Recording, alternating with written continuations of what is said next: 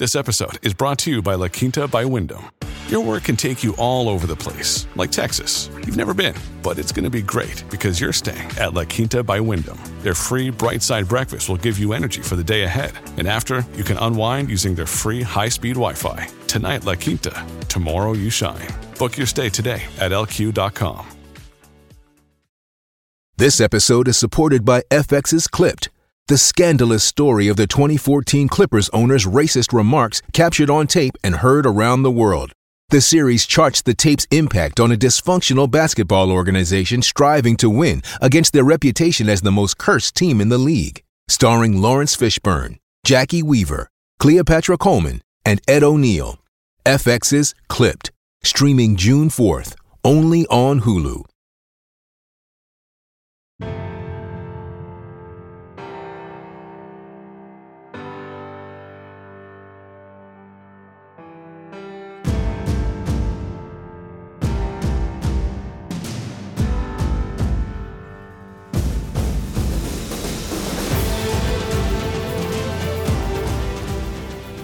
On today's podcast, we're going to talk about a young coach who's gotten his room for the first time and some of the things that he does now as he has control over his position group.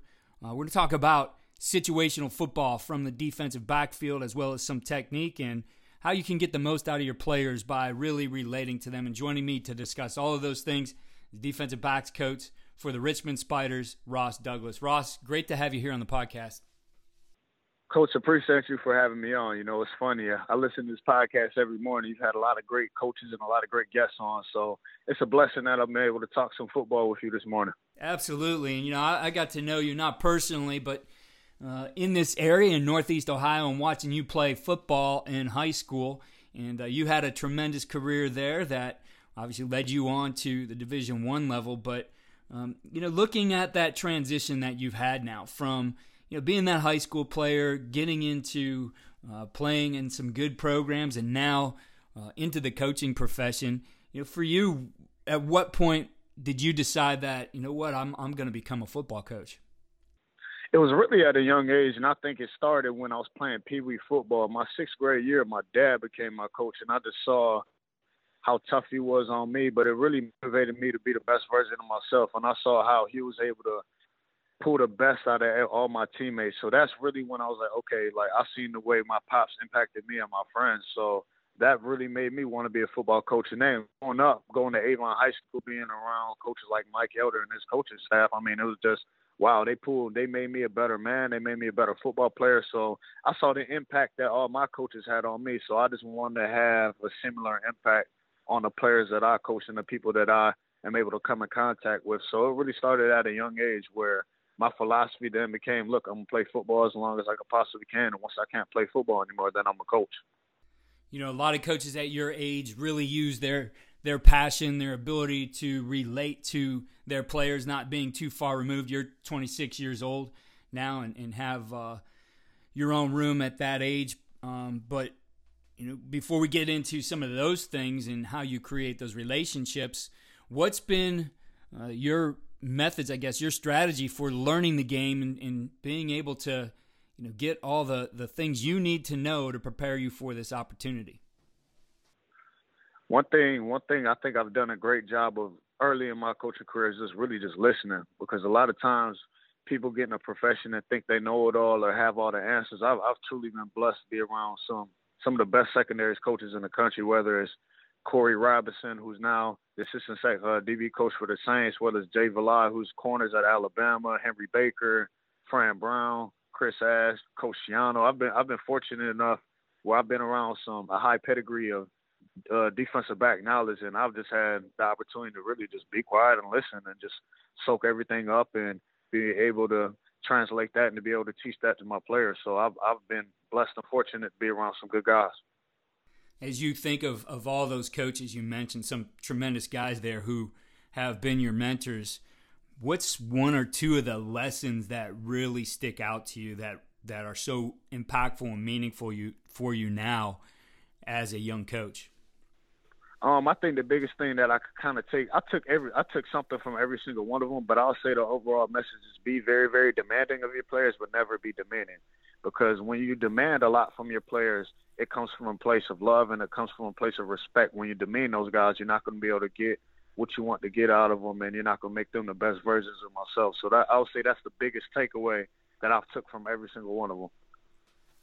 I agree with you 100% on that. And I do see a lot of young coaches who have that passion and that fire, and sometimes that can get a little bit out of control, that it does become detrimental to that relationship with the players. So as you look at balancing that passion along with, man, I really got to relate to those guys, right? You want to be demanding. You don't want to be demeaning. How do you go about that?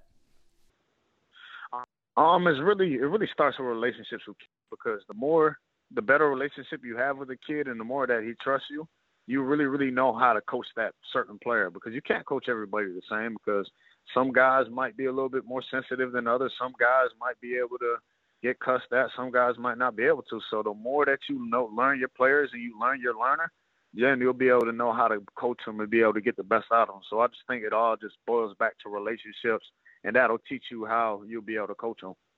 So you just went through that in coming into a new situation in February, having a season starting soon after that. You had to get to know guys quickly. You needed to get to know what things really worked for them. How did you go about that in a very short period of time in order to be successful with what you guys were able to do on the field?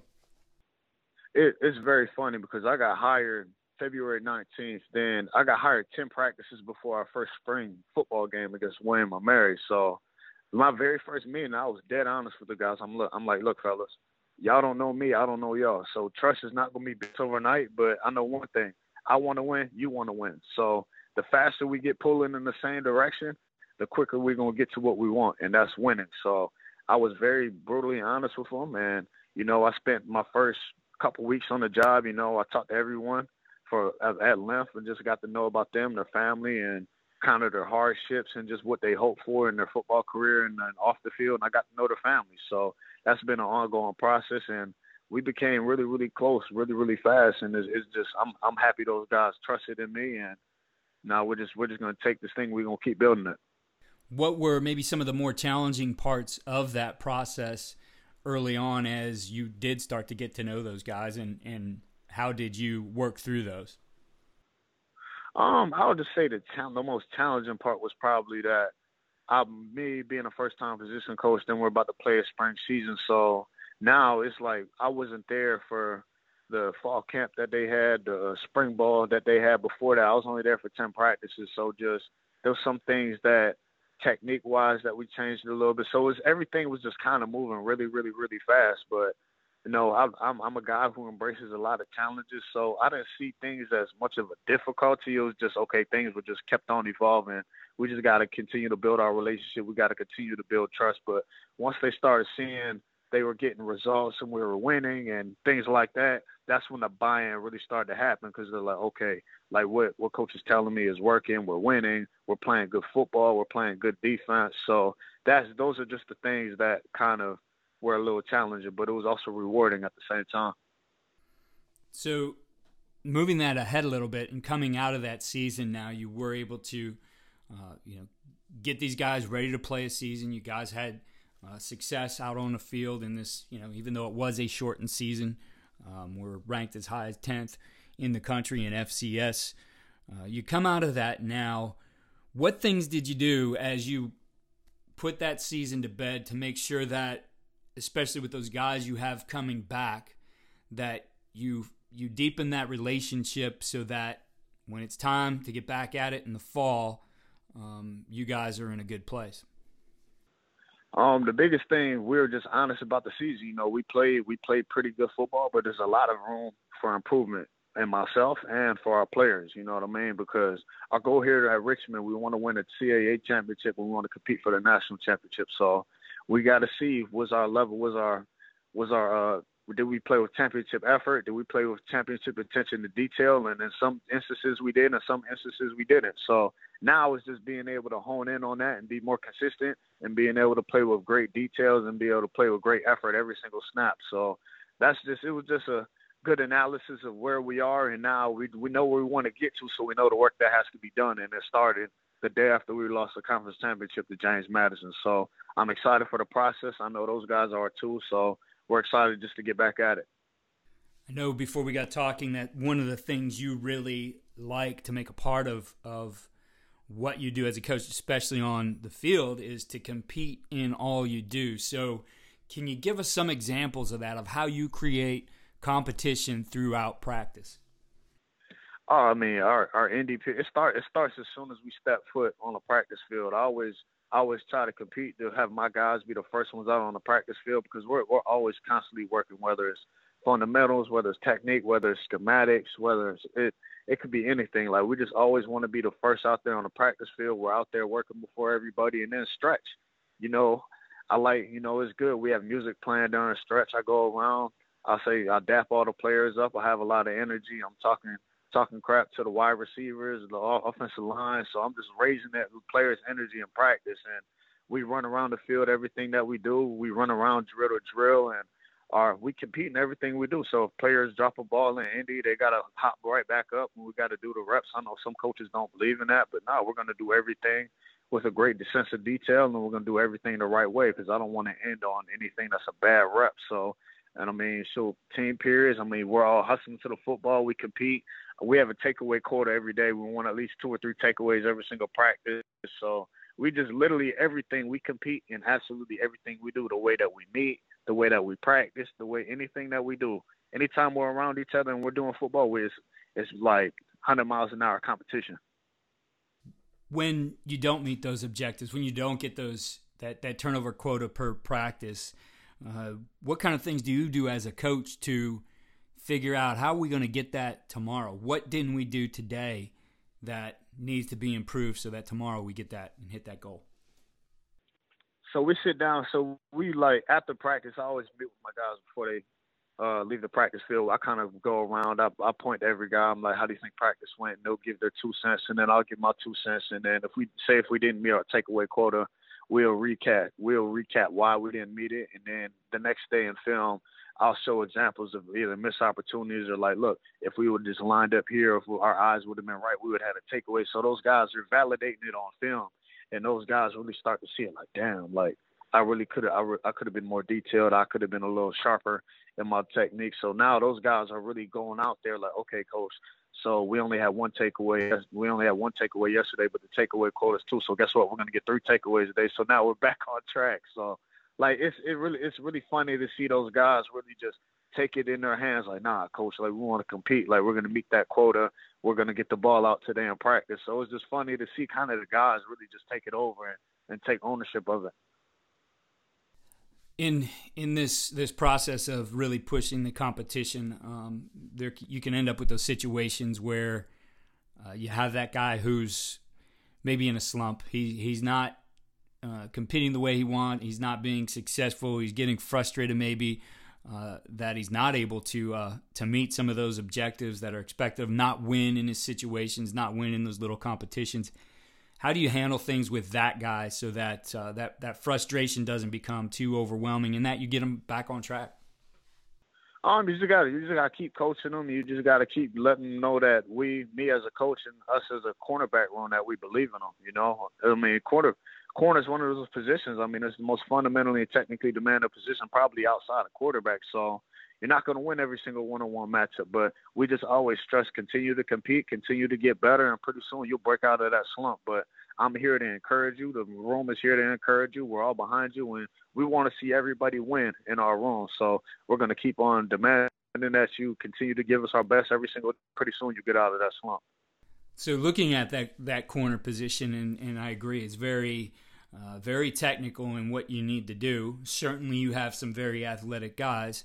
What are the keys for you to be able to get these guys performing at an optimal level? What things are you really looking at from that corner position?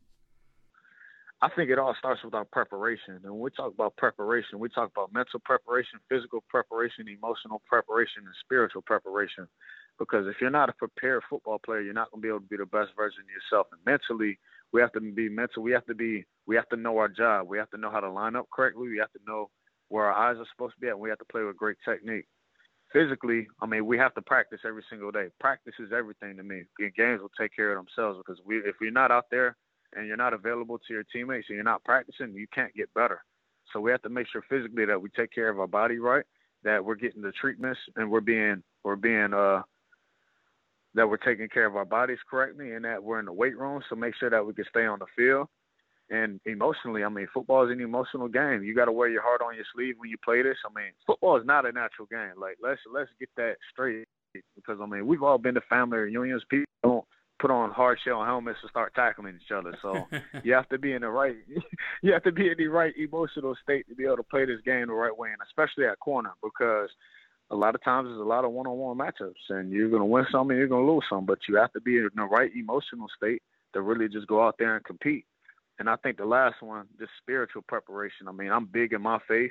You know, I grew up going to church with my mom and my grandmother and my father, so I'm really, really big in my faith, and I'm just really big in, if you're not living your life right, one, you're not going to be the best man that you could possibly be, and two, you're not going to be the best football player you could be. So I think preparation is a big part of how you're going to get your guys to where they are, to where they want to be. I know you've mentioned eye discipline a couple times now, you know, while we've been recording and before.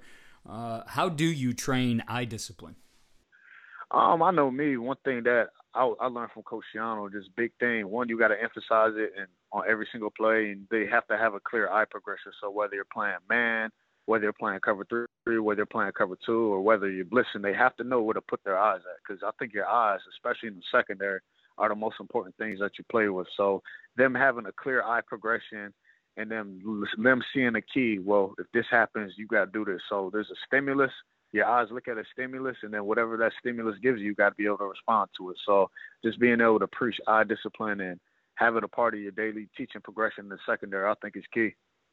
So let's get some practical on this and talk about maybe some of your drills as they relate to, you know, particular coverage. Give us, you know, I guess one of your favorite coverages and some of the keys and the, you know, as it is to eye discipline on that coverage and technique. Most definitely. So I'll just start with kind of indie drill. So I'm a firm believer that whenever you do a transition drill, they need to drive something, whether it's a human, whether it's a pop-up. They need to be able to put their eyes on something and be able to drive that man, because a lot of times in transition drills, they'll drive and they'll put their eyes on the ground. Well, I mean, you don't play football looking at the ground. So I just firmly believe in any indie drill that you have a transition involved, they need to be able to put their eyes on something, whether it's you use a pop-up for that or whether it's using another human being. So that's a way that I constantly will be able to drill eye discipline out of our transitions. And then just certain eye disciplines and coverage. So whether it's cover, I'll just throw out a bunch of examples. So whether it's cover 3, whether you're reading Q2 to 1, and if 2 is vertical, I'm vertical. If 2 cancels, I put my eyes back on 1, whether it's in man coverage where I was saying. So a lot of corners get this backwards. So I was saying in man coverage, you look at the man, and at the top of the route, you don't look back at the quarterback until you're in the peak zone. So the peak zone is when you can reach out and touch that wide receiver. If you can't touch that wide receiver in man coverage, if you look back at the quarterback, you're going to see that quarterback throw the ball, and you're going to see that wide receiver catch it. So, and then in zone coverage, we have the ability to look at the quarterback. So now, but people get it backwards. In zone coverage, they want to read routes and all that. And then man coverage, they want to look at the quarterback. So just really honing in on exactly in man coverage and zone coverage where your eyes are supposed to be at. How much time do you spend on film emphasizing those things, showing those things? And I guess, too, in your drills, in being able to see those things as a coach, that being a key for you, where's the best place to stand? As me as a coach? Yep. Stand at the finish. So I got this from Coach Schiano as well. Every indie drill should have a clear start and a clear to finish. Whether the start is a whistle, whether you saying hit, whether there should be a start and there should be a finish. So me standing as a coach, I always stand around the finish, because one, I want to see you catch the ball, and then I'm going to coach you to finish. So whether it's in a transition drill and they're at the top of the numbers, and you backpedal them and you break them on a 45, if they catch the ball, the numbers, and you want them to finish through the sideline, you got to be able to coach that finish, because then you'll be able to see their eyes out of the transition. You'll be able to see if they're in a peak zone or not, and then you'll be able to see them catch it and then finish. So me, I always want to coach the finish, because I think that's the most undertaught thing in football, is just the act of finishing, because you see a lot of teams who might be up in the fourth quarter and they don't finish the game, or you might see a wide receiver catching and doesn't finish the rep. I think that the coach to finish a lot more, because I think it's one of the most undertaught skills in football. And then the other part of that was the evaluation, the film evaluation. Again, whether that's practice film or game film, the emphasis on it. Does it go into a specific grade, et cetera? I don't think. I mean, definitely it does go into a grade, but every day on film, I mean, there's a couple things that whatever your teaching progression is, like, that has to be emphasized every day. So if alignment is your teaching progression, so maybe if one of your corners or somebody in the secondary was misaligned, you point that out on film. Maybe if eye discipline is in your teaching progression, you have to emphasize, okay, this is where we didn't have eye discipline. Okay, this is where we did have good eye discipline. This is exactly what I'm looking for. And technique, if technique is a part of your teaching progression, all those things that are in your teaching progression should be talked about on film every single day. So, Coach, kind of going back to some of the things we talked about earlier, we were talking about, the relationship with the players and being able to get the most out of them. Again, for you, being on the younger side of things, the balance of how you do that. Sometimes the older coaches certainly might know more, et cetera, but how are you going to continue to develop those relationships so that you guys are, performing to your potential and beyond? I think it's all about trust, and I think one thing that I learned from both Coach Ash and Coach Schiano, trust is three parts from a player, from a coach to a player. And the first thing is character. Like, everything that you preach within your meeting room and how you want them to behave and how you want them to act, you have to live it yourself too. So I think having great character, being honest with those guys, doing what you're supposed to do when you're supposed to do it, being selfless, being able to show those guys that you have great character. Another one, you got to be able to connect with these guys. It's the connection piece of these, And a lot of times having a connection with the players, honestly, just listening, because a lot of times these players, some might come from great backgrounds, some might not come from the greatest backgrounds. But if you just listen to them and you'll be able to relate to them, and you're being able, because everyone's been through something in their life. So everyone, like, pain is something that we all share. So if there might be a time where you felt pain in your life and they felt pain in your life, it's really just being vulnerable and being able to listen and being able to tell them your story as an older guy. Because I'm fortunate enough that I played college football and I got an opportunity to get a shot in the NFL. So I've been to where a lot of these guys want to go. So I'm able to relate to those guys. And I remember, like, when I was a freshman, I was on scout team too. Or I remember, like, I got beat for a touchdown in the game. This is how I react. So being able just to connect with those guys and listen to them and just really being honest and being yourself. And then I think the last one is just being competent. You got to be competent at your job. You got to be passionate. You got to continue to seek more knowledge. You got to talk to people who are in positions that you want to be in one day. You just got to keep learning and growing through this profession, because I think once we stop learning, once we stop evolving, I think that's when we just don't get better. The better that we become as coaches, guess what? Our players are going to become better. So I just think it all goes back to trust. Yeah, that idea of being vulnerable too. I know, this profession is full of alphas, right? It's full of those guys who, want to show their toughness, want to maybe have that hard shell, but I don't know that you can build trust if you don't show some of that vulnerability. 100%. Examples or general examples of that, how you would approach that, with a player to, again, be able to crack through some of that shell that, this is a tough game. We need tough people, but again, the relationship side is going to build it more than anything. So some examples, I guess, of being able to be vulnerable and be able to get deeper into those relationships. Yeah, so I mean, like, a lot of my players just look at me because I'm usually one of the first guys in the office. I'm usually one of the last ones to leave. So they just look at me like I'm just go, go, go, go, go, go, go all the time. So me to lighten up the mood, I'm like, fellas, do you think I said, fellas, do you think I'm tired right now? And they'll be like, nah, coach, you ain't tired. I'm like, fellas, I'm tired of shit right now. I'm going to be honest with you, but guess what? No coach is going to have more energy than me out at practice. So, like, me just being vulnerable, like, nah, fellas, like, it's okay. Like, I feel this too, because a lot of times they look at me like I'm not human. I just got energy 24/7. Like, nah, fellas, I really don't. But guess what? When it comes to y'all, when it comes to this practice field, I compete at every single thing that I do. So guess what? I will go in the reserves and I'll find that energy for y'all. You know what I mean? So then just talking to them about my playing days and just how I play scout team for a couple of years. I mean, I'm literally, I don't have any shame of anything that happened in my career or mistakes that I've made, and I've shared a lot of it with them. So just being vulnerable, so they realize they look at me as kind of like, oh dang, like coach like is really being vulnerable for us. Like we know that we could be vulnerable with him too, and that creates the trust, and it really breaks through that barrier where we could all have love for one another. And then now I'll be able to get what the most out of them and make them the best version of themselves. So that's a great example. So looking at all the things you do as a coach, and you've shared some great things here in this short conversation we had, what would be maybe the one thing you'd point to that really helps give your players the winning edge? I think it all goes back to preparation. You know, I mean, my preparation is their preparation. So really just trying to find the edge with those guys. So studying formation, studying down the distance, studying splits, matchups, like being able to study personnel, like being able to really make those guys really informed on what the offense might do to us so they could really anticipate things. Because I'm a firm believer in Corey Robinson from the Saints. We was on the phone probably about a month ago, and he said something that I've been saying to my players. He said, pre-snap anticipation improves post-snap execution.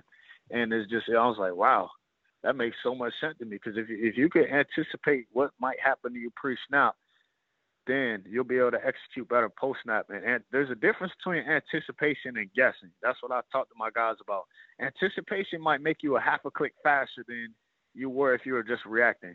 Guessing, it's either you're all right or you're all wrong. And at the corner position, if you guess, if you're all wrong, it equals 6. So we don't guess at corner. We can anticipate what's about to happen to you, and you're allowed to anticipate through film study and through things of that nature. So I just really think the edge is in preparation, and we're always looking to find the edge.